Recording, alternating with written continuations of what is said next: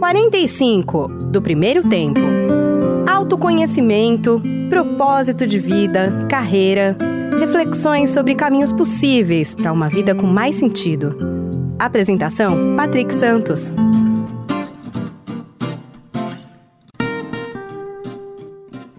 Olá, seja bem-vindo ao podcast 45 do primeiro tempo.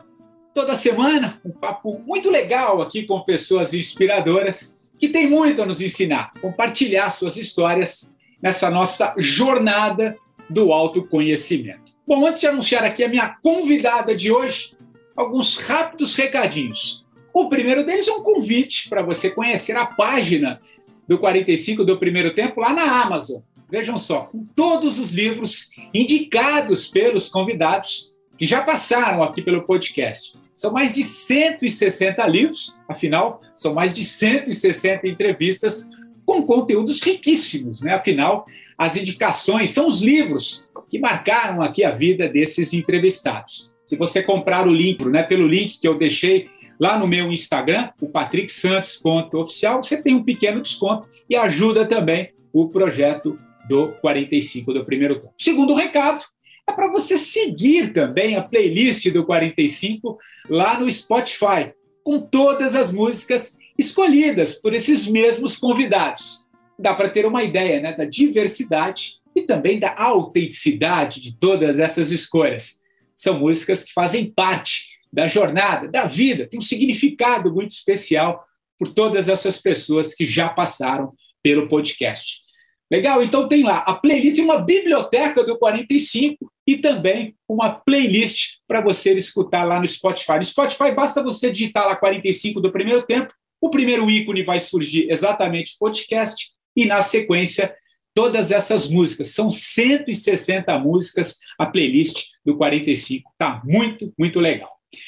Bom, recado dado, vamos ao papo desta semana, porque tenho certeza vai ser muito, muito legal.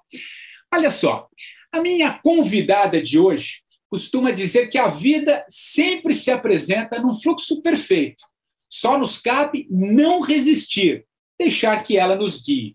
Aliás, foi quando processou isso na sua própria jornada que ela não teve dúvida em deixar para trás uma carreira de relativo sucesso em uma multinacional inglesa para mergulhar no comportamento humano, nas questões existenciais. Desse mergulho em águas, imagino, bem profundas, ela emergiu, depois de alguns anos, com um método que fundamentalmente nos ajuda a lembrar quem nós somos de fato, o que viemos fazer nesse mundo. Uau! Eu estou falando da Márcia Lerina, uma espécie de bruxa contemporânea, como ela mesma se define aí, junto aos mais próximos. Fundadora da Human Coach, uma ferramenta incrível que, a partir de uma data de nascimento, nos aponta aí os nossos reais potenciais humanos e muitas outras coisas sobre a vida que ela vai nos contar aqui nesse papo. Tudo bem, Márcia? Que legal tê-la aqui no 45, querida. Uau, eu que digo. Muito obrigada aí pelo convite, Patrick. É um grande prazer estar aqui com você. Sem dúvida nenhuma, vai ser uma delícia esse papo, viu, Márcia? Tô animada. Eu também, estou super animado, porque, olha só, deixa eu te contar, como é que eu cheguei em você, né? Vamos contar um pouquinho para quem está nos ouvindo. Eu estava acompanhando um podcast de uma querida amiga, Alana, e aí você deu uma entrevista para ela, eu fiquei encantado com a tua história, com a forma de ver o mundo, o conteúdo que você trouxe. E aí eu fui atrás da sua história, vi que você faz uma transição de carreira, que tem muito a ver, está muito alinhado aqui com o propósito do podcast também. E aí, você foi aprofundando nessa sua jornada, e aí eu conheci, acho que isso a gente não conversou antes, eu fui fazer lá, entrei no Human Coach, fiz lá o meu código, né, meu código humano, fiquei passado assim com a precisão, sabe? Parece que foi lá no ponto. E olha que eu estou acostumado com mapa astrológico, numerológico, mas a tua ferramenta foi de uma precisão. E eu comecei a ir um pouco mais atrás de você, fui entendendo um pouco essa jornada. Encontrei a Lana depois no evento aqui do Murilo Gun em São Paulo e falei, quero falar com a Márcia. Então, Marcia, acho que a gente pode começar, cara. Eu já estou falando demais aqui. Você contando um pouco a tua história, né? Acho que é riquíssimo em vários conteúdos. Acho que você está vivendo também o auge da maturidade, de conhecimento, né? Acho que isso tá muito legal. Então, deixa eu parar de falar aqui. Conta um pouquinho a tua história para depois a gente falar dessa ferramenta, do teu olhar sobre a vida. Tem muita coisa legal. Vai lá. É bacana demais, sabe, Patrick, a gente chegar nos 62 anos de idade, que é onde eu me encontro agora, com recursos, né? Com recursos. E eu acho que tem transições. A gente está sempre em transição, né? Eu acho que todo dia a gente está em transição. A transição, ela é uma coisa irrefutável, né? E que está aí para que a gente possa absorver ela. Mas eu tenho um marco, eu considero um marco na minha vida, essa pressão que a gente sofre entre os 28 e 29 anos de idade e que questiona muito a existência no sentido de olhar para a história dos pais e querer fazer melhor, olhando para aquilo que sentiu que possa ter sido os desafios ou os geradores das tensões deles e querer oferecer para o mundo algo que vai acima deles, né? Meu pai falava isso. Eu cheguei até aqui, vocês têm que ir a um ponto a mais. Exato. Isso é evolução. Tem muito sentido. É isso, faz muito sentido. E eu vinha, desde os meus 23, 24 anos, estudando todas as matérias espiritualistas e esotéricas num nível de muita profundidade, porque tinha acesso a materiais muito ricos, né, naquela época, e fazia já uma educação paralela muito diferenciada, porque minha educação se baseava em cima do mundo externo, que a gente chama o mundo das formas, e o mundo interno, que é onde a vida assopra, né? Onde você se sustenta no desenvolvimento dessa jornada humana. Então, quando eu fiquei grávida, e eu era uma executiva daquelas, assim, sabe? Mulher arrogante, mulher brigona, competitiva, lutando por ter uma posição de respeito dentro do ambiente das organizações, eu me choquei e fui surpreendida dentro de um casamento quase na fase final dele com uma gravidez inesperada para mim e para o pai da minha filha. Uau. E isso foi um ponto extremamente importante para acentuar o meu desenvolvimento, porque com toda a bagagem que eu buscava, todo o conhecimento que eu tinha sobre espiritualidade, eu tinha um comportamento muito rígido, um comportamento muito resistente à mudança. Eu sempre estava numa posição defensiva, porque o mundo das organizações não mudou muito, né? Ele continua fazendo isso com a gente. Para eu ter valor, eu precisava ser poderosa. E para eu ser poderosa, muitas vezes eu saía passando por cima de muitas coisas e de muitos sentimentos e de pessoas que se sentiam sensibilizadas, né? Por aquela falta de tato, empatia e por aí vai. O nascimento da minha filha, Rebeca, foi uma coisa assim absolutamente surreal, porque eu com essa disponibilidade de conhecimento, eu senti no corpo, eu senti na gravidez, eu senti na chegada dela, na amamentação, eu senti esse campo de energia que vai muito além do cargo, do carro, da posição, dos mega apartamentos, das viagens internacionais, de tudo que eu poderia possuir. E eu senti a fragilidade da vida, porque talvez nem todas as mulheres contem isso, mas é muito comum a mulher, nos primeiros meses do nascimento de um bebê, ela ficar apavorada daquele bebê morrer. E eu nunca tinha passado por um sentimento tão visível, sabe? Da perda, assim. Eu ficava muito apreensiva com a vulnerabilidade que a vida é. A gente está respirando e no momento seguinte a gente pode não estar mais. Então, a partir dessa chegada, eu me dou conta que criar minha filha, trabalhando 8, 10 horas por dia, viajando como eu viajava, num nível de pressão, eu não ia ser essa pessoa que eu gostaria de ver emergir em mim. Então eu tenho uma confiança muito plena de que o Brasil precisa de mais conhecimentos na parte de autoconhecimento, que os líderes que eu já convivia sabiam muito pouco de si e que eu precisava de espaço para me criar. Então eu tomo uma decisão que, assim, é muito chocante naquela época, porque eu era uma daquelas executivas que comia o meu cargo e o meu emprego. E eu volto de um período de férias. Minha filha estava com 6, 7 meses de idade e eu peço demissão. No auge de uma posição onde, assim, eu tinha tudo para subir alguns níveis dentro daquela companhia. Lógico, né, que no dia seguinte eu fiquei pensando, né, Patrick, gente, o que que eu fiz, né? eu fiz? Que louca, né? E talvez eu tenha pensado isso durante muito tempo, mas eu tive coragem, sabe, de transitar por esse lugar, que é o lugar de buscar o que gosta de fazer, acreditar que é possível fazer muito bem o que gosta e ter muita prosperidade com isso, porque eu nunca desassociei da minha carreira. Eu não sou uma idealista que esquece que estou na matéria, eu não tenho esse problema. Isso é legal. Eu já tinha preparado um certo campo para eu poder fazer uma transição, então eu saí dali pensando que eu tinha que viver com muita qualidade financeira, porque sem essa qualidade financeira eu não poderia me mexer, né?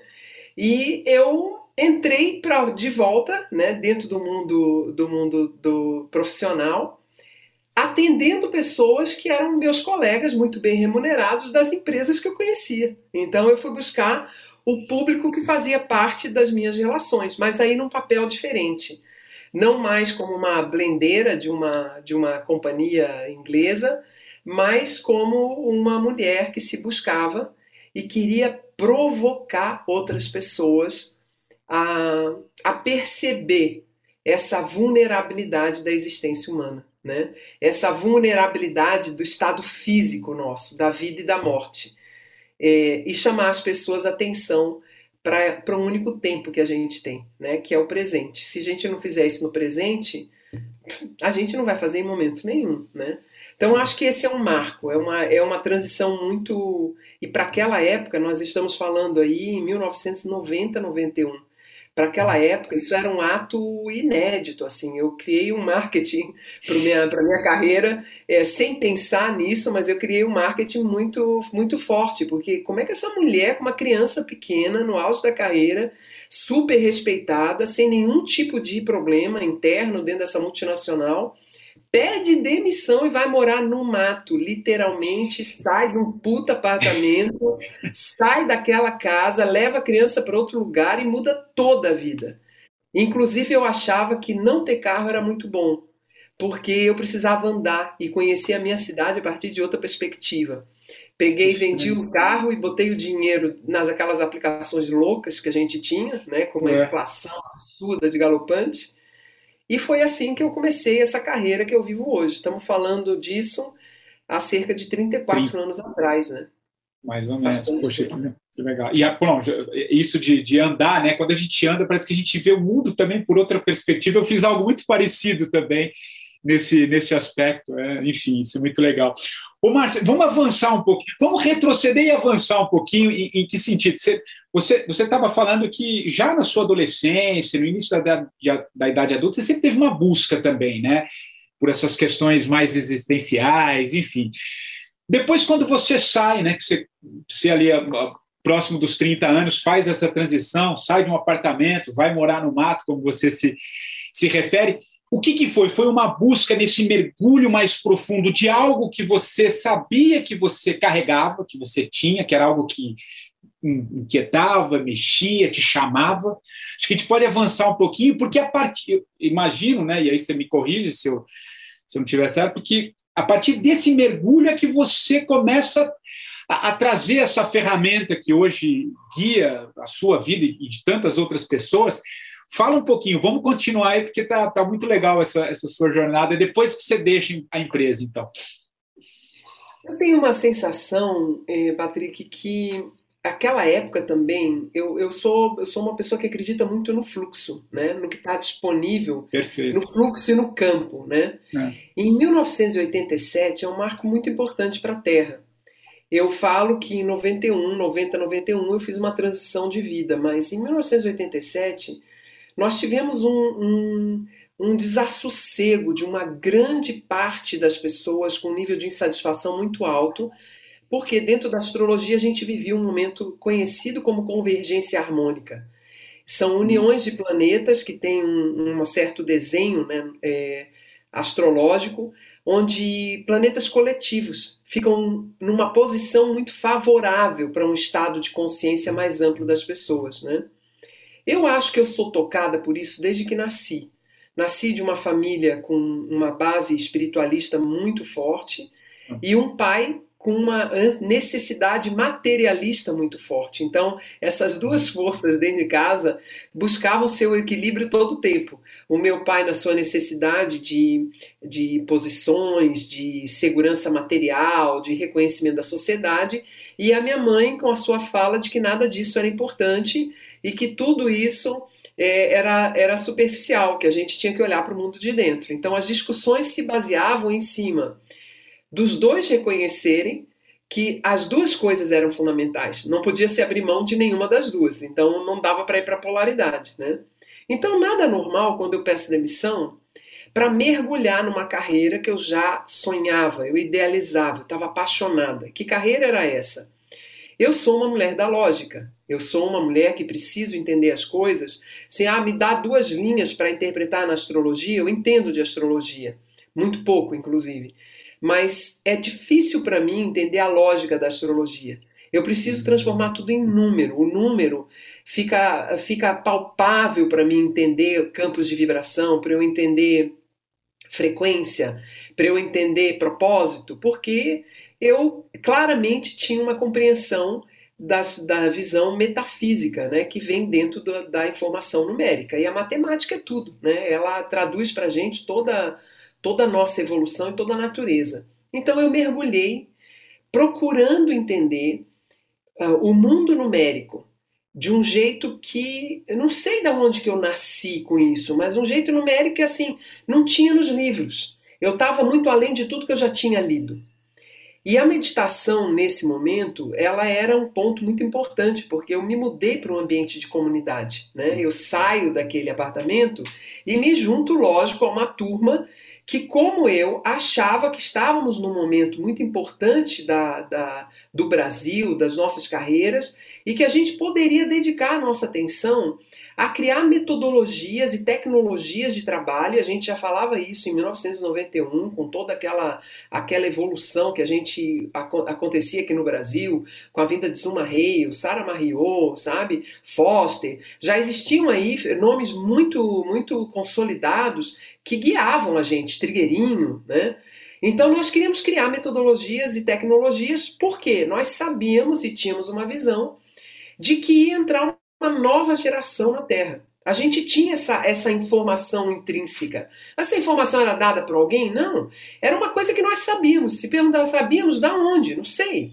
Era um bando de gente com uma conexão muito forte, todos muito práticos, né? Uma das mulheres que mais me incentivou era uma jornalista também, que deu base para essa minha transição. A gente queria achar um caminho de conhecimento estruturado para oferecer às lideranças, às famílias, para as crianças que iam chegar. O que nos impulsionava era isso. E eu tinha uma criança pequena em casa e percebia o choque que era ter uma filha, e conforme ela crescia, se comprovava essa teoria nossa de que essas crianças eram muito diferentes e que elas não iam sustentar o sistema que estava implantado na Terra. Esse sistema onde você trabalha 8, 10 horas por dia, bababá. Então, eu tinha uma sensação, não de missão, mas de que eu tinha um serviço a ser feito. E foi isso que me levou a ter uma disciplina. Eu sou uma capricorniana, ascendente gêmeos, assim, mas daquela extremamente disciplinada. Ter uma disciplina de meditação, de horário de conexão profunda com o meu mundo interior, e foi aí que a mágica começa a acontecer, né? Aí nesse momento que eu começo a perceber que eu não precisava tanto de livro. Existia um livro dentro de mim. E eu estava conseguindo acessar esse livro dentro de mim. Olha que eu não sou uma pessoa que enxergue cores, ouço vozes, talvez eu até quisesse ter essa experiência, né? Que eu acho que essa é uma experiência muito rica, que comprova e dá validação e confiança. Eu sou uma pessoa desconfiada dessa conexão que eu faço. Então, essa desconfiança me fez ter muita profundidade, muita segurança em tudo que eu estava recebendo, né? Só que eu não sabia naquela época, Patrick, que eu não estava fazendo nenhum download, né? A nossa arrogância é tão grande, né? Que a gente fica pensando que era a minha inteligência que estava trazendo isso, sabe? Eu achava assim, que legal que eu estou entendendo que essa data de nascimento, nessa posição, somando assim, fazendo esse cálculo. Eu nem tinha me dado conta da altíssima complexidade do que eu estava fazendo. Porque era tão simples para mim, era tão óbvio para mim, que eu até procurava esconder das pessoas como era simples. E as pessoas me perguntavam, mas como é que... Elas ficavam chocadas com meus atendimentos, sabe? E eu aí comecei a atender famílias, conflitos familiares, sucessão. Eu transitava por isso com uma confiança de falar do passado, do presente, do momento atual da pessoa. Era uma coisa que eu pensava assim, gente, se eles soubessem como é fácil, eles não iam me pagar. Eles iam achar que eu tinha que fazer de graça. Então, eu sou uma fraude. Eu sou uma fraude, né? E só muitos anos depois eu me dei conta de que eu tinha que ter mais humildade com aquilo que era muito maior do que a minha compreensão, né? E talvez até do meu entendimento de tudo que eu vivi. Foram 5 anos de construção dessa matéria nas bases mais estruturais dela. Ela chegou aos poucos. Primeiro eu entendi uma fase, usei essa fase, trabalhei, atendi um monte de gente. Parecia que quando eu estava sólida numa coisa, eu tinha mais uma outra inspiração. Era um negócio muito, muito mágico, né? E pensa uma coisa também, Patrick, que me chama atenção na minha história, que eu acho que é muito legal, que eu sou uma pessoa que presta muita atenção nos sinais, né? Eu saí do apartamento que eu morava, já nessa época, essa multinacional tinha uma base muito forte no sul do Brasil, em Florianópolis. E eu saí de um certo bairro onde eu morava, e quando eu resolvi fazer um mergulho, o nome do bairro para onde eu fui se chamava Ponta de Baixo. Oi? Aí eu comecei a pensar, isso tem significado. Eu saí dali e fui para a Costa de Dentro. Não, era um negócio que eu não tinha como não perceber. Essas linguagens são interessantes, né? Então, linguagens geográficas, porque eu estava andando aonde? Dentro da ilha de Florianópolis, que é uma ilha considerada muito ligada à espiritualidade. Muito. Mas a vida foi me dando, a cada ciclo, oportunidades de morar em lugares geográficos diferentes dessa ilha. E eu percebia que em cada lugar desse, um tipo de intuição, um tipo de qualidade de inteligência estava comigo. Então, a partir daí, eu comecei a estudar um pouco de Feng Shui também, né? Como a gente vive bem em algumas casas e alguns endereços e como a gente vive mal em outras casas e outros endereços, né? Então, essa matéria chegou assim, num caminho nada consciente, com um ego assim ainda muito estabelecido em mim, mas muito obediente. Eu seguia com disciplina, sabe? Eu executava com muito cuidado, eu fazia entregas altíssimas, eu tinha uma responsabilidade assim muito, muito profunda e muito comprometida com tudo que eu estava fazendo. Até que em, 1999, quase anos 2000, eu fui convidada a começar e vamos dizer aí, já temos aí, né, quase 10 anos dessa mudança, eu fui convidada a ensinar essa matéria. Porque isso chamava atenção do mundo corporativo, chamava atenção, e eu sempre escondendo, eu sempre trabalhando com essa matéria em níveis mais secretos, assim. Nunca gostei de ser entrevistada, tive várias abordagens de reportagens. Eu aceitei uma única reportagem para um jornal conhecido de Belo Horizonte, e isso deu um boom para os brasileiros que moravam em Miami, e eu me assustei com aquilo, fiquei com muito medo dessa evidência e o quanto o mundo estava preparado para conhecer bruxas contemporâneas. Eu achava Desculpa, não conclui, desculpa. Eu achava que isso não era uma coisa ajuizada da minha parte, sabe? Falar de entrevistas, falar sobre o ano. Então, eu fui convidada algumas vezes pela Rede Globo de televisão para dar entrevistas sobre a passagem do ano, porque eles procuravam as bruxas da ilha, né, de Floripa. Eu recebia essa ligação e indicava pessoas que eu conhecia que faziam isso muito bem. Mas eu nunca gostei de estar em evidência com essa matéria até um certo momento. A partir de um certo momento, eu sinto que o mundo tem enorme abertura para isso. Mas até lá eu cuidei, né? Essa matéria é o Código Humano, é isso? Essa matéria... Como é que... seria legal você trazer um pouquinho... Você fala, né, que você foi fundamentando dentro de várias práticas, do que você ia experimentando. Acho que muito legal que você está muito claro nas entrevistas e no material que você disponibiliza, que você é muito de experimentar. Você vai experimentando, né? Você falou, importante a leitura de um outro livro, mas assim, é mais do que eu sentia, como se fosse baixando um download, né? Então, o que é essa matéria? Você citou um pouquinho Feng Shui, você falou um pouquinho de astrologia, numerologia. O que é um mix de tudo isso que sai esse Código Humano? Mas acho que seria legal você explicar para a gente até entrar um pouquinho nele agora. Outro dia eu conversava com uma querida amiga que trabalha forte com numerologia cabalística no Brasil, a Tassi Carvalho, e eu dizia para ela que a matéria do Código Humano, ela é uma espiral acima da numerologia. Ela é como se fosse uma profundidade além da numerologia. Uau. A numerologia, ela traz uma matemática e um entendimento muito forte que ajuda você a chegar a conclusões sobre campos de vibração de quase tudo. Nome, projetos, momentos, pessoas, etc. Tal. Eu entendi que o nascimento de um ser humano trazia um mapa. Eu entendi que esse nascimento trazia um mapa. Nós não estamos à revelia na Terra. Nós não estamos zerados na Terra de informação sobre nós. E esse mapa está muito estruturado em cima de algumas informações. O seu nome, o seu sobrenome e a sua data de nascimento. O seu nome traz uma informação muito qualificada a respeito das potências que você traz para o seu desenvolvimento. O seu sobrenome fala da ancestralidade e você pode obter muitas informações da ancestralidade. E a data de nascimento fala dos cenários, da evolução, de como isso irá fazer as suas fases para que você chegue a mais alto nível da sua potência numa existência. Essa teoria, para ela poder ter base fundamentada, ela precisa ter na sua compreensão de que o mundo das formas não é o único mundo que a gente existe. E esse mundo das formas, que eu chamo do mundo físico, esse que você enxerga, que a gente trabalha, que a gente vai trabalhar, que a gente vive, ele é um mundo consequência de um mundo interno, onde está realmente a vida. A vida habita um lugar que é muito antes e muito mais profundo do que a matéria.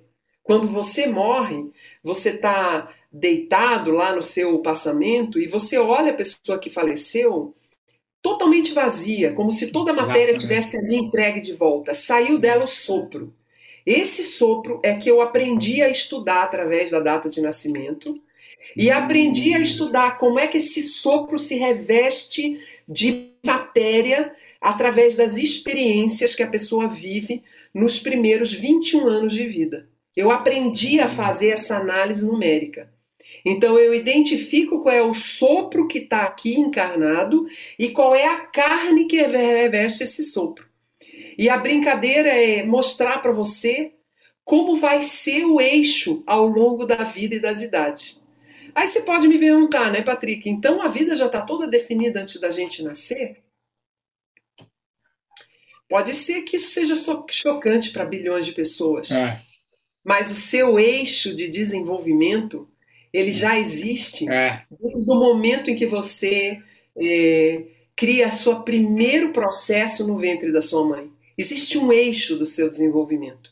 Não quer dizer que a vida está totalmente definida, mas existe um fio condutor. Se você nasceu na família Gonçalves Filho, você não será da família Pereira Lopes nunca na sua existência, a não ser que você crie uma outra encarnação. E encarnar, dizem aí, que eu não entendo desse negócio, não é uma coisa fácil, sabe? Não é uma coisa que está assim tão solta. Então, eu compreendi muito jovem que a vida não era o que eu enxergava, nem a história que eu vivia. e que eu precisava desassociar todo o tempo a minha mente da minha história. Eu não podia acreditar na minha mente. A minha mente ia buscar criar redes neurais para formar memórias, e essas memórias faziam parte só do meu software, era o meu computador. Mas esse computador não podia mandar em mim. Essas memórias não podiam mandar em mim. Eu trazia um conceito totalmente... Eu considero um conceito não acadêmico, experiencial, de que a mente, ela divaga procurando entender o que é a vida, todo o tempo. E é por isso que a gente tem esse grilo falante. E quando você conta a tua historinha e você vai acreditando que essa historinha é você, você só enxerga o mundo da forma. Você não enxerga o mundo que está dentro de você. E se você entende que o teu cérebro é um computador e ele está ali disponível para você acessá-lo, você tem que ir muito além das memórias. Você tem que dizer que você quer passar das memórias e ir para camadas mais profundas dessas memórias. E você tem que acessar outros níveis de consciência que podem te trazer aí, de fato, criatividade, sabe? Confiança, entendimento. Aí a mente abre, né? Todo tempo a mente abre. Assim, não sei de onde eu trouxe isso, né, Patrick? Mas é interessante, né? Porque são várias teiazinhas, parece que você vai juntando num processo que, para mim, assim, te ouvindo, faz muito sentido, né? Faz muito sentido. Inclusive, isso que você acabou de finalizar agora, você fala um pouco da mente, né? Enfim, acho que nesse momento que a gente está vivendo, né? Está muito claro que é no sentir que a gente vai buscar muitas das respostas, né? Que é um pouco da forma como você conduz isso, né? E acho que nunca se falou tanto como agora, de uns anos para cá, nesse que se chama poder do coração também, né? Acho que talvez pegar essa linha aí, que é um caminho curto, mas parece muito longo, né? Porque daqui para cá é curtinho, mas para você percorrer esse caminho. E acho que basicamente acho que é isso que de alguma maneira você está trazendo no Código Humano, isso, né? Só que eu quero aprofundar um pouco mais, assim, ó. Falar que a vida é no sentir é meio perigoso. Por quê? Porque as sensações, elas são ditadas pelos pensamentos. São os pensamentos que criam o que você está sentindo. Eles criam as emoções.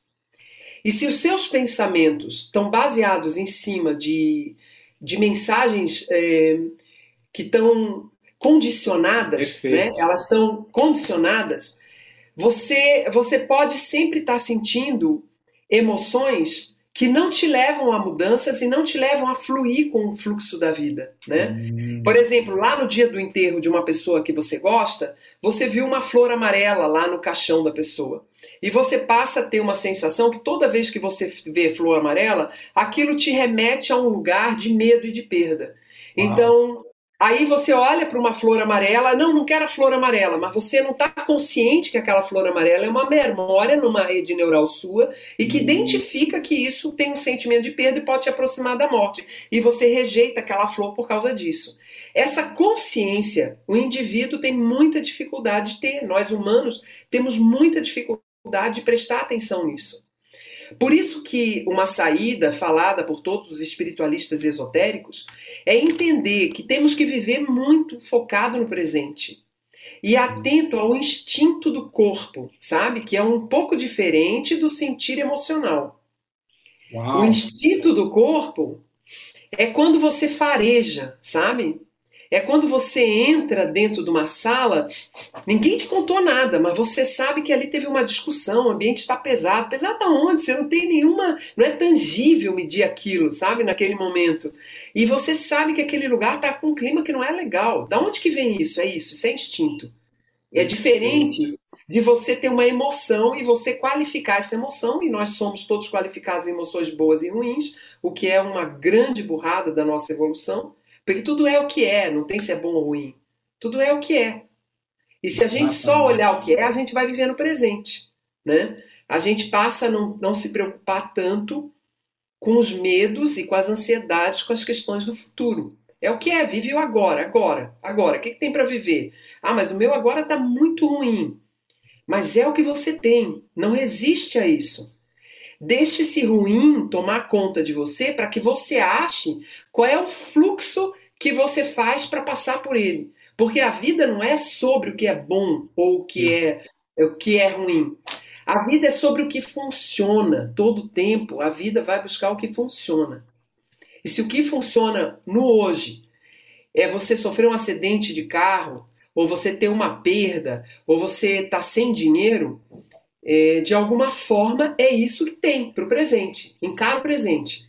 Porque só encarando a partir desse presente que dói, que você classifica como isso ou aquilo, é que você vai poder achar saída. Só que se nós classificamos a vida nas emoções, entre boas ou ruins, vai ficar muito difícil viver a vida do jeito que ela é.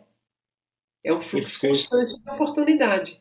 E oportunidades que têm características que nos desafiam e outras que nos abençoam.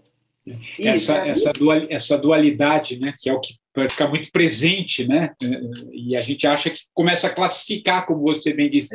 E aí é interessante, Márcia, dentro disso que você está falando, que aí sim é esse sentir, né, porque, por exemplo, em tese, que não existe bom e ruim, como você deixou muito claro, mas quando vem uma dor, pelo menos aquilo que convencionalmente a gente entende como dor, é nesse momento que você sente que você opera a mudança.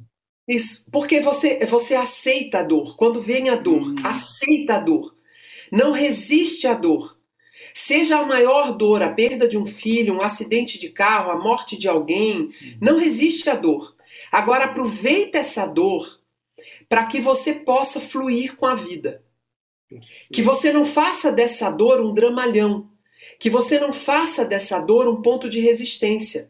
Porque quando você resiste à dor, aí você criou o sofrimento. Existe uma diferença muito grande entre a dor e o sofrimento. A dor é a dor, ela é a dor. Ela vai trazer realmente um sentimento muito profundo de pesar, de descer a tua frequência. Agora, quando você desce a frequência resistindo, você é contra Deus, você é contra a vida, você foi o cara que fez isso. Aí você criou isso que eu chamo das teias complicadoras, que elas te prendem nessa frequência e você não aproveita essa dor para fluir com a vida. Quem sabe o que é bom ou é ruim para uma pessoa, Patrick? Ninguém sabe. Exatamente. Às vezes a morte de um filho muda um país. Às vezes, um acidente de um avião, que várias pessoas faleceram, muda uma cidade inteira. Nós não sabemos o que é bom, o que é ruim. Nós não temos essa classificação. Porque nós não entendemos tudo, entendeu? A gente está criando coisas que são nossas e individuais, mas tem uma tecelagem coletiva acontecendo todo o tempo em torno da gente. Então foi o que eu entendi, que a data de nascimento, ela podia ser um mapa. Ela podia ser um mapa que trouxesse a pessoa para uma realidade, que a cada momento, a todo instante, ela está tendo oportunidades novas. E trazer, através dessas oportunidades, um significado. Qual é o significado desse momento que a pessoa está vivendo? Seja um momento que ela classifica como fácil de passar ou difícil de passar.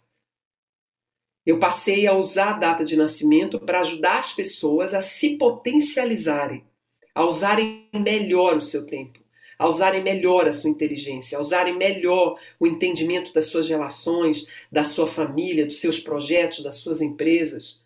É uma característica de quando saem de um trabalho como esse, realizado não só por mim, mas por todos os profissionais que eu formei, tem uma sensação de que a pessoa está organizada, ela se sente organizada.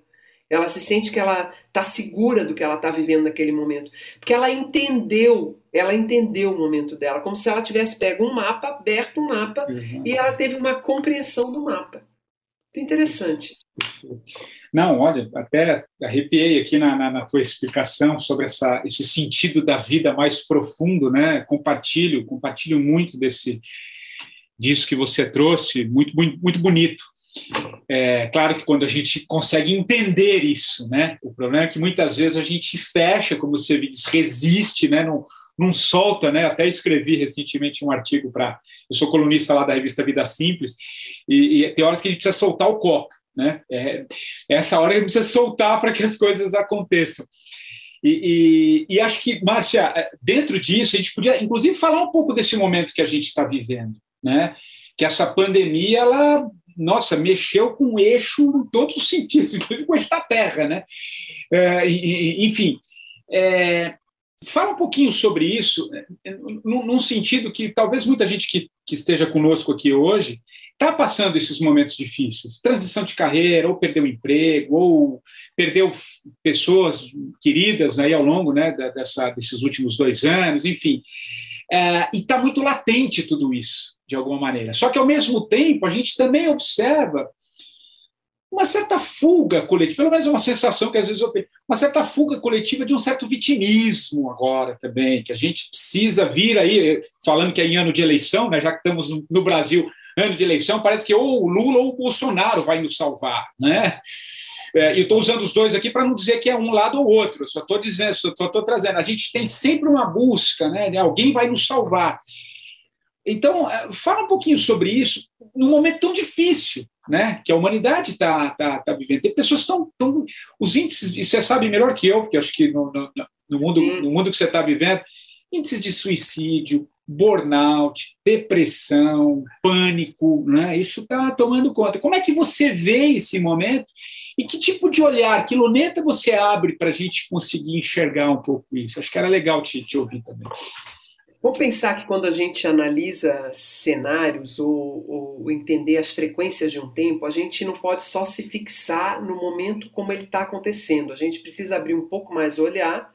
Recortar, lembrar, né? Lembrar a gente recorta muito, né? Não recortar. Lembrar de onde ele veio e onde nós estamos nessa viagem, né? Então, nós estamos numa evolução contínua no planeta, né? No Brasil especificamente, um momento que ele emerge muito forte entre 2016 e 2017, mas lembrando que isso é uma evolução contínua.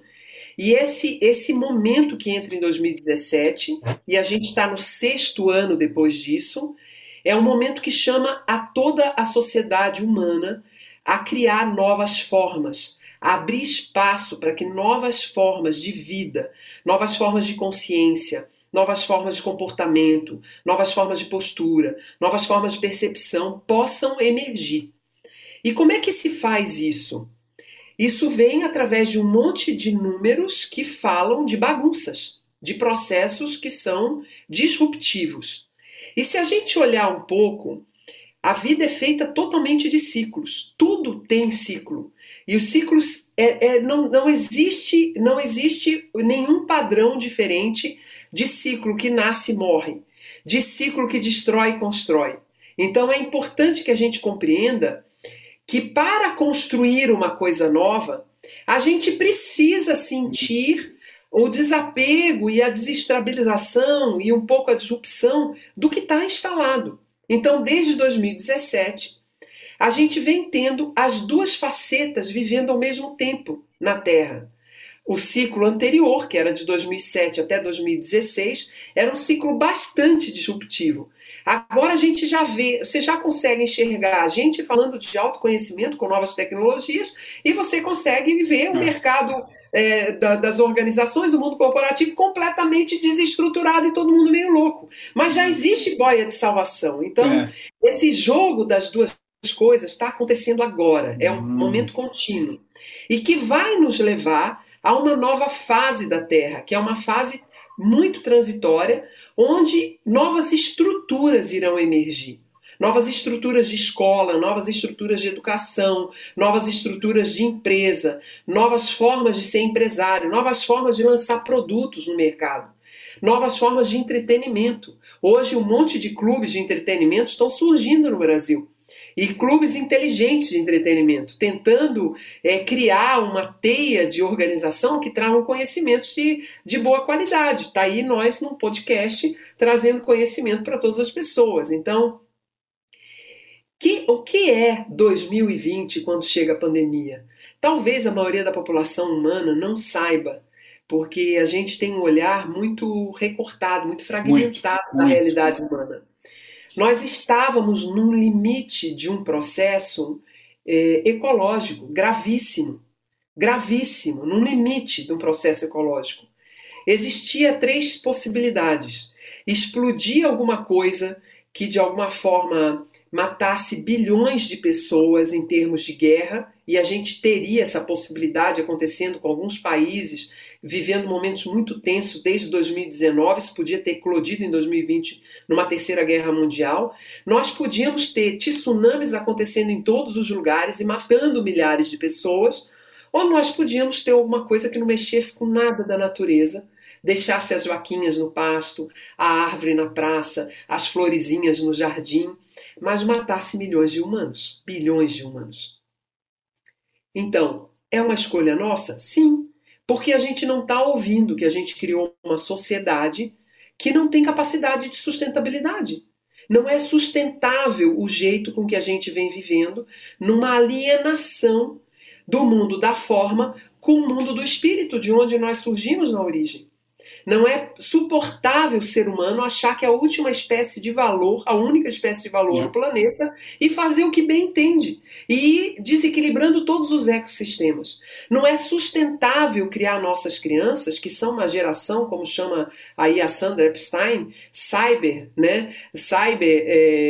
sapiens. Não é sustentável que uma geração toda que é voltada à tecnologia, uma aceleração do planeta, não consigam aprender sobre valores da natureza, não saibam nem onde nasce um chuchu, não saibam nem que chuchu nasce em algum lugar, nunca tenham visto uma galinha, né, sendo criada no quintal. Não é sustentável, onde as coisas básicas foram totalmente esquecidas, inclusive que temos que honrar a vida. Então, quando a pandemia vem, ela vem para nos lembrar, ela é um momento de bênção. É como o céu dizendo, olha, eu amo vocês. É como a terra dizendo, eu vou fazer o mínimo estrago possível para que vocês entendam. É como se a terra, como mãe, dissesse assim, eu estou fazendo o mínimo para que vocês não sofram tanto. Podia ser uma destruição global.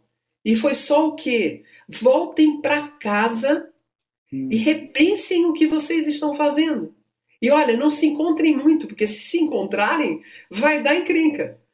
E façam silêncio, meditem. O que aconteceu em 2020 durante alguns meses? O planeta fez a sociedade humana sossegar e entender que existem coisas maiores do que ela. Então, tudo bem que morreram milhões de pessoas em todos os lugares no mundo, chegamos a um número surreal de entendimento aí, tudo bem, mas isso faz parte. Faz parte do quê? Da nossa escolha como espécie. Daquilo que a gente não está enxergando. A gente não está no planeta para usufruir de todas as árvores, de todos os espaços, de todos os ecossistemas, para o nosso prazer egóico. A gente não está aqui para viver isso. A gente está aqui com significado. E a vida mostra para a gente todos os dias, quando o dia anoitece e ele amanhece na fase seguinte. Mostra pra gente que existe um ciclo que está ali mostrando que tudo é impermanente, que a vida está fluindo, esperando que a gente acorde.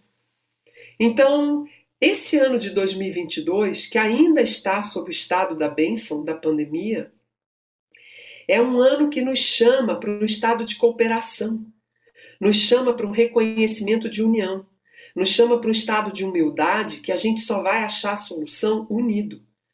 Dentro das empresas, eu percebo uma facilidade imensa nesse momento de diversas marcas e nomes extremamente importantes do nosso mundo de altíssima resistência dizer, entrem, não estamos sabendo o que fazer, tragam um pouco de visão para ver se a gente consegue ter inteligência de como solucionar o que está acontecendo aqui. Então, há uma abertura maior às pessoas, há um cuidado maior em perceber que nós precisamos não nos fragmentarmos tanto, mas nos conectarmos. Há um entendimento muito forte de que precisamos criar redes de compartilhamento. Eu percebo isso no meu trabalho, você percebe isso no seu, e milhões de pessoas em todos os lugares sabem que tem um serviço a ser feito em estado de cooperação e união. 2022 é essa consciência. Com quem você vai fazer a jornada daqui para frente e como? Essa é a pergunta que a gente tem que sair de 2022 respondendo. Não é só para onde, né? Com quem, né? Acho com que isso quem? Com quem e como. Porque isso é bem importante. A gente sai dessa sensação de dor quando a gente aceita, quando a gente não resiste. a gente sai dessa sensação, a resistência causa mais dor. Quando você não resiste, a dor alivia, o corpo relaxa. E mesmo que você esteja passando por um câncer, mesmo que você esteja sofrendo por um processo de desestruturação muito grave, quando você não resiste ao que está acontecendo, você tem mais possibilidade de achar soluções de maior inteligência. É o que é, não interessa o que é o que é. Quando você aceita o que é, você vai buscar o melhor de você para sair daquilo, naquele momento presente. Você não antecipa um futuro maldito ou ruim, e você não fica energizando o medo e todas as memórias limitadoras que a gente tem nas nossas redes neurais no nosso passado. É o que é, aceita o que é. E o que é? A Terra está nos dizendo que nós precisamos aceitar que existe uma transição. E já sabemos que milhares de nós estão sendo pegas de surpresa. Milhões de nós estão sendo pegas de surpresa. Bilhões de nós estão sendo pegas desacordados. Infelizmente, esse é um processo que a gente tem que aceitar. Enquanto a maioria, né, das lideranças no mundo não tiverem interesse em trazer consciência para a Terra, a transição acontece diante desse estado coletivo, né? Exatamente. E é muito interessante isso que você falou há pouco, no começo da sua resposta, que é a sensação que eu tenho, né? São dois caminhos que estão vindo juntos, né? Porque também a gente está falando um pouco, né, com quem você vai, né? Com quem você escolhe com quem que você vai. Porque isso às vezes me torna um pouco repetitivo, mas aqui eu acho que é interessante dentro desse ponto que nós chegamos da conversa, que eu como jornalista, né, enfim, trabalhei com comunicação durante muito tempo, no hard news muito tempo, e estou afastado já há 4 anos, tem um olhar muito, que eu acho, inclusive, que a imprensa precisa subir um 8º, se continuar do jeito que está... Parabéns! Porque não dá, você vai, as coisas estão mudando, porque tem um outro mundo, que é isso que as pessoas muitas vezes não veem, eu queria muito te ouvir também, reforçar um pouquinho isso. O que você está dizendo é o seguinte, tem um outro mundo acontecendo. É o que você está falando do que você percebe no mundo corporativo, onde você orbita. Tem pessoas buscando, estão abrindo as portas para ouvir. Mas aí você liga um jornal, às 20h30, é um caos. Você acha aí você passa a achar que o mundo é aquilo. Eu não estou dizendo que aquilo não exista. São coisas diferentes. Aquilo está existindo. Mas tem um outro mundo que também não aparece, mas ele existe. Porque está acontecendo esse outro mundo, né? Então, eu achei muito interessante, que você até anotei aqui, são duas coisas que estão acontecendo agora. Tem esse mundo do caos que está acontecendo, porque está um caos, se você fechar no mundo, você vai ver o caos, né? Mas tem, ao mesmo tempo, você falou de geração nova, novas formas de escola, de aprendizado, empresas lançando outros tipos de produto. Só que, às vezes, dentro do mainstream, que a gente está acostumado a ver, isso não opera. Só que, ao mesmo tempo, tem um outro caminho, e já entrevistei muitas pessoas aqui nesse podcast, entrevistei youtubers, que tem youtuber porcaria e tem youtuber bom, isso é como tudo na vida, né? Mas eu já entrevistei pessoas aqui que fazem um conteúdo melhor do que qualquer canal de televisão. Não tem dúvida. Mas muita gente não sabe, porque a gente fica naquele mainstream, a gente acha que o mundo é aquilo às 20h30 no Jornal Nacional. Então, é muito interessante. Foram dados que, assim, eu acho que um ponto super importante dessa parte, Patrick, eu não quero perder esse fio, tá? Mas é uma coisa que a gente tem que vir na lateral aqui. Nós precisamos parar de reclamar de qualquer pessoa, de julgar e ter crítica. Se vai ser Lula ou se vai ser sei lá quem, não interessa. Vamos parar de olhar as pessoas pelo nível mais baixo da potência e vamos olhar que tem uma realidade na mais alta potência já acontecendo na Terra. Essa realidade de mais alta potência você só acessa quando você compreende que para bilhões de pessoas não está sendo oferecido bases e recursos para elas entenderem que existe um mundo lateral. Não está sendo oferecido isso. Por isso que quem acessa isso tem que ajudar nesse processo, talvez. Aí é que está o ponto. Essa rede, foi essa minha decisão, quando você me perguntou lá atrás, o que moveu e como é que você mergulhou nisso? Eu sabia que esse momento viria. Eu sabia que esse momento viria. E eu sabia que nesse momento muitas pessoas com cabelos brancos e pessoas jovens precisavam se unir para estabelecer uma rede de sabedoria.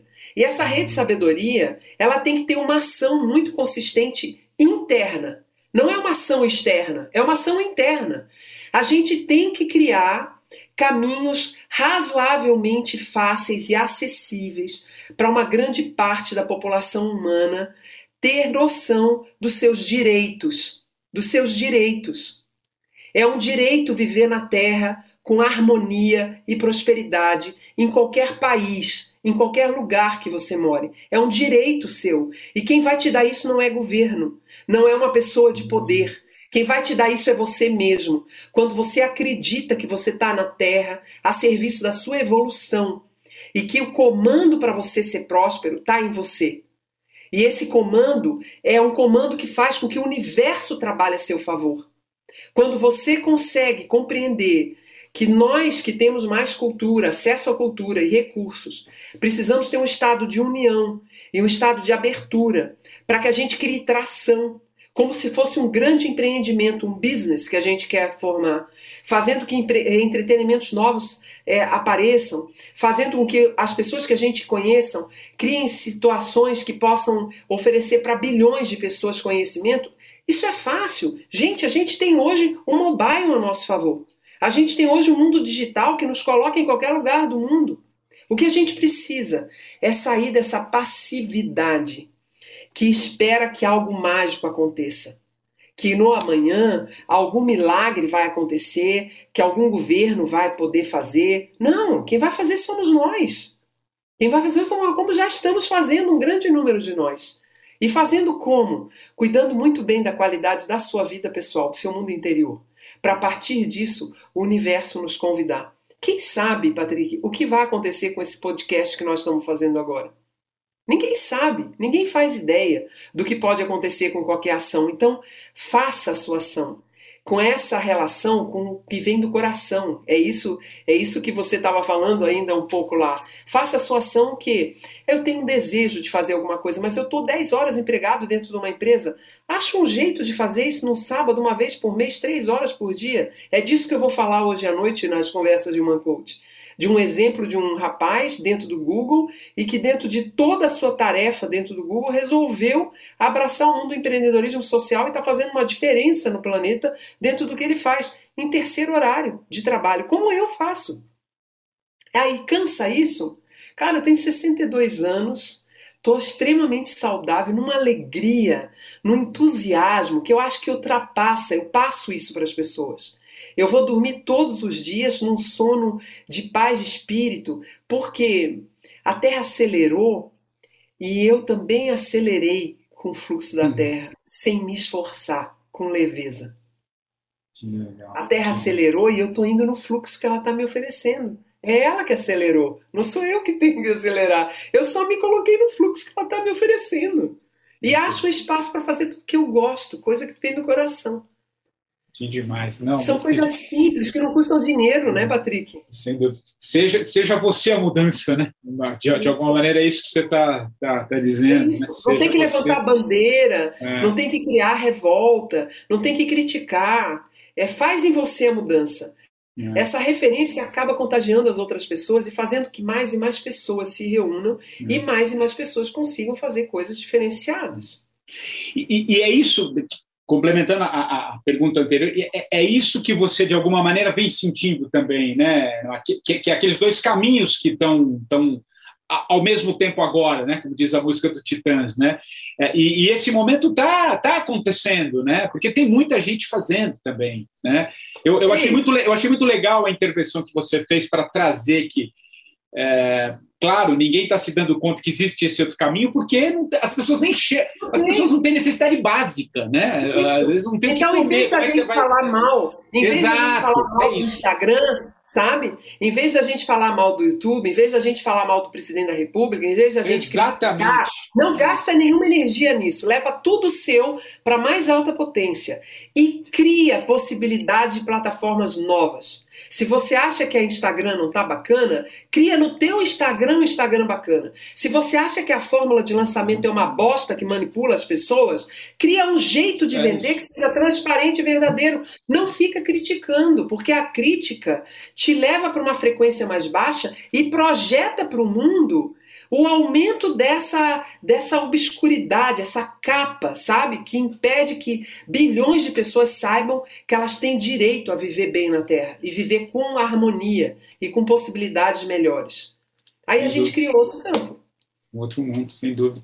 Que é um pouco aquela velha história, né? É muito fácil de, inclusive, identificar. Quando você aponta o dedo, você aponta um, mas tem 3 aqui para você, de alguma maneira. Isso é mais sábio impossível, né? É isso. Eu acho que esse é um ponto muito legal. Agora, também a gente pode incentivar as pessoas que a gente conhece nos mais diversos níveis, nas nossas relações, a perceber o que faz bem para elas ou não. Então, se trabalha na minha casa uma pessoa que me ajuda na cozinha, na limpeza, e eu consigo perguntar para ela, mas você gosta de assistir o jornal? Não, eu fico mal, então procura só fazer coisas que você gosta. Então, você começa a despertar nas pessoas, você não entra em questionamento se aquilo é verdade, se existe um outro mundo, você começa a despertar na pessoa a possibilidade dela buscar o que faz bem para ela. A comida que faz bem, a pessoa que faz bem, a música que faz bem, sabe? A informação que faz bem, para que a gente possa reconhecer isso que está muito abafado. Por que nós estamos tão doentes? Porque nós estamos energizando um pensamento coletivo de medo do futuro. A gente tem que energizar as pessoas que a vida é isso. Você, para arrumar a casa, eu cito isso, para você arrumar a casa, você bagunça ela em primeiro lugar. Então não tem a bagunça, mas tem consciência que você está bagunçando para ir além daquele momento da bagunça, né? Convidar as pessoas a ir além do estresse mental. O que tem além disso? Tem a tua vontade imensa de mudar as coisas na sua vida. Tem a tua vontade imensa de dormir um pouco mais de manhã, de não ir trabalhar todos os dias de volta no emprego. Tem a tua vontade imensa de estar mais com teu filho. A gente precisa fazer emergir o que é que está levando as pessoas a esse lugar. Porque o que está levando as pessoas a esse lugar é o medo. E o medo obscurece a nossa capacidade de sonhar com coisas melhores, né? Sem dúvida. E é esse momento que a gente está vivendo, né?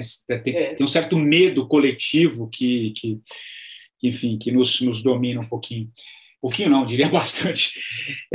Bom, Márcia, a gente está caminhando aqui tá uma delícia a conversa, acho que, nossa, é de uma profundidade que é algo que eu já tinha jogado um pouco para o campo, né? Que eu acho que seria algo nesse sentido que eu estava querendo trazer aqui para essa conversa de hoje. Antes de eu te pedir o livro, que eu estou super curioso para saber que livro que você vai indicar e a música, queria só mais uma questãozinha ainda sobre o Human Code, o código. Quem quiser acessar, tem ali uma ferramenta, né? É só se inscrever e faz ali, preenche. Hoje é uma empresa que oferece a qualquer pessoa a possibilidade de acessar o seu código, está de graça no nosso site, né? humancode.me. Se a pessoa quiser aprofundar isso, ela tem um botão lá que ela pode comprar a versão premium disso com atendimento, né, não só de outros profissionais, mas também de ter o acesso ao maior número de meses, para ela poder entender e antever os cenários que estão na direção dela e conhecer as estratégias que ela pode se conduzir. Só fazer contato com isso já ajuda a pessoa a entender o momento que ela está vivendo e ter uma compreensão sobre isso, né? A Human Code também faz projetos voltados a escolas, comunidades, onde a gente possa oferecer para um maior número de pessoas o entendimento das qualidades. Por exemplo, você saber os tipos de criança que você tem dentro de uma escola, você entender os seus tipos de professores, como você pode agregar aquele grupo, porque hoje nós somos uma ferramenta que fazemos match entre relações. Nós não só estudamos a data de nascimento para falar do seu ano, nós estudamos a data de nascimento para falar de você, para falar dos seus cenários, das suas tendências de cenários, das suas relações, da sua família de origem, da família que você estruturou, do seu negócio, do seu time dentro da empresa. Então, a Human Code abriu o braço para tudo quanto é lugar, desde o autoconhecimento, o mundo corporativo, e a gente está bastante espalhado, né? Nós somos tecnologia, né? Sim. Então a gente consegue oferecer hoje uma estrutura assim bastante organizada de informação para um grande número de pessoas. E estamos aí, disponível. Em qualquer nível de acesso, né? Através do site as pessoas encontram a gente. É muito legal. Eu, por exemplo, fiz lá o meu, fiquei impressionado com... Foi preciso, assim. Foi exatamente a sensação do ano, o que eu sentia no ano. É muito bom ouvir isso. Colocou assim na minha testa. Mas sabe o que me chamou muito a atenção na ferramenta? Vou ser muito sincero com ela. Ela é direta. Ela não tem... Por exemplo, você pega um mapa astral, um mapa numerológico, não estou comparando, tá? Eu sei que é um outro tipo de ferramenta que agrega um monte de outras coisas, que tudo que você falou aqui no nosso papo. Mas, assim, ela é muito precisa, ela vai direto no ponto. E é como se eu tivesse pegado esses papelzinhos que a gente gruda e colocasse assim, direto em 2 palavras, porque era o que eu... Porque, sabe aquela coisa que você sente? Sabe o aquela coisa intrínseca humana? Sim. É isso. Você não precisa falar mais nada. Isso é número. Isso é matemática. Então, me chamou muita atenção, porque em 2 frases ali, e depois tem ali uma... Eu me recordo que tem a análise mensal. Acho que cada mês vocês disponibilizam. Tem do ano e tem do mês. E tem o mês. E tem um histórico, mais ou menos, de cada um. Né? Aí quem quiser se aprofundar, como você bem disse, aí é um outro caminho. A gente quis deixar aberto para que todas as pessoas pudessem acessar, e a gente oferece partes mais profundas. Você ia amar ser atendido e viver a experiência de passar por um analista dessa matéria. Nossa. Você ia ver que beleza que a vida se estrutura. Eu não tenho dúvida, porque eu fiquei bem impressionado e falei com as pessoas assim, que vale muito, muito a pena, e por isso que eu também te trouxe aqui, porque eu acho que tem muito a colaborar com esse momento. Bom, Márcia, agora sim, estamos caminhando aqui para o fim da nossa conversa. É uma marca do podcast, do 45, que o convidado da semana indique um livro e por que desse livro, e depois, na sequência, você emenda aí uma música que você acha legal compartilhar, que te marcou, que faz sentido para você, enfim, tô super curioso. Começa com o livro primeiro, vamos lá. Eu tenho um livro que guia a minha atuação hoje dentro do mundo corporativo e que é um livro que serve para qualquer pessoa. Ele foi publicado no Brasil pela Cultrix e pela Mana Key, é um livro raro, não é muito fácil de encontrar ele se chama Um Caminho Mais Simples. Uau. Ele é de uma autora chamada Margaret Whitley. E ele conta um pouco a biologia do fluxo da vida. Ele fala do fluxo da vida. E numa síntese muito rápida, Patrick, ele diz o seguinte: a vida é constante mudança. E ela não busca o que é certo, o que é errado. Ela busca a ordem. Uau. E a ordem é o que funciona. Então, a partir dessa visão, né, a Margaret Whitley é uma parceira do Peter Senge no MIT, é uma profissional do MIT, é uma mulher bastante celebrada aí nas suas pesquisas. E esse livro foi trazido para o Brasil pelo Oscar Motomura, presidente da Mana Key, há muitos anos atrás, para criar um impacto nas lideranças brasileiras. Ele é poético e ele fala da simplicidade que a vida é e o quanto a gente não consegue se dar conta dele e que a gente viveria muito bem se a gente observasse mais a natureza. Então, eu recomendo, é um livro de alto impacto e eu recomendo para toda e qualquer pessoa que gosta de entender sobre o movimento da vida. Profundo, né? Mas como tudo que um pouco me cerca, né? Que a vida é a gente que complica muita coisa, porque a gente também não sabe, né? A gente complica muito, né? É que a gente confunde vida com situações de vida. Vida é o sopro de vida que sai de dentro de você quando você sai da Terra, e aquele que entra e anima a tua existência. É o que tem o poder do nascimento e da morte. Situações de vida são as confusões que a gente cria pela nossa inconsciência. A gente cria nós no fluxo da vida. A vida não tem nós. A vida flui todo o tempo buscando harmonia. A vida não é complexa. Ela é perfeita, né? No sentido mais profundo da palavra. Ela é perfeita. Márcia, e a música? Eu ando apaixonada por um americano chamado Xavier Hood. E ele tem uma música, ele até emplacou uma música muito legal no Brasil, mas que é Follow the Sun, mas não é essa que eu gosto. Eu gosto da Spirit Bird.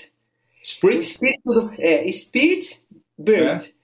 Espírito de Pássaro. Uau, né? Que lindo, nossa! É uma música belíssima, belíssima. Você vai se emocionar e ela tem uma letra maravilhosa. Eu gosto muito e é o que está nos meus ouvidos no momento, né? Que legal! Nossa, adorei. Eu adoro também quando eu não conheço e vou experimentar, acho que é legal. Eu não conheci o livro, conheço o Peter Senge, sim, de alguns outros livros. Sim. Enfim, mas esse em especial não. Você vai amar esse livro e ele é muito inspirador. Ele é muito interessante. Que legal.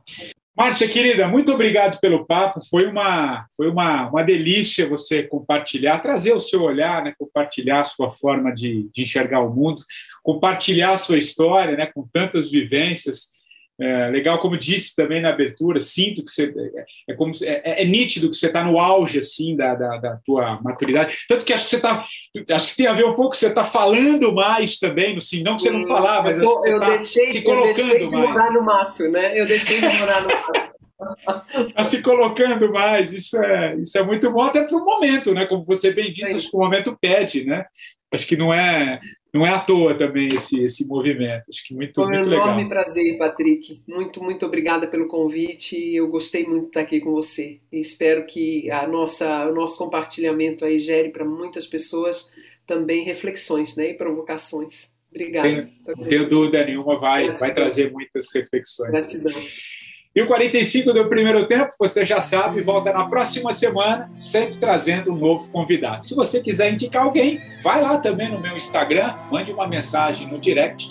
Quem sabe esse convidado também não aparece aqui no 45. Nós voltamos na próxima semana. Um abraço e até lá. Give it time and we wonder why. Do what we can. Laugh and we cry and we sleep in your dust because we've seen this all before. Culture fades with tears and grace, leaving us stunned, hollow with shame. We have seen this all before.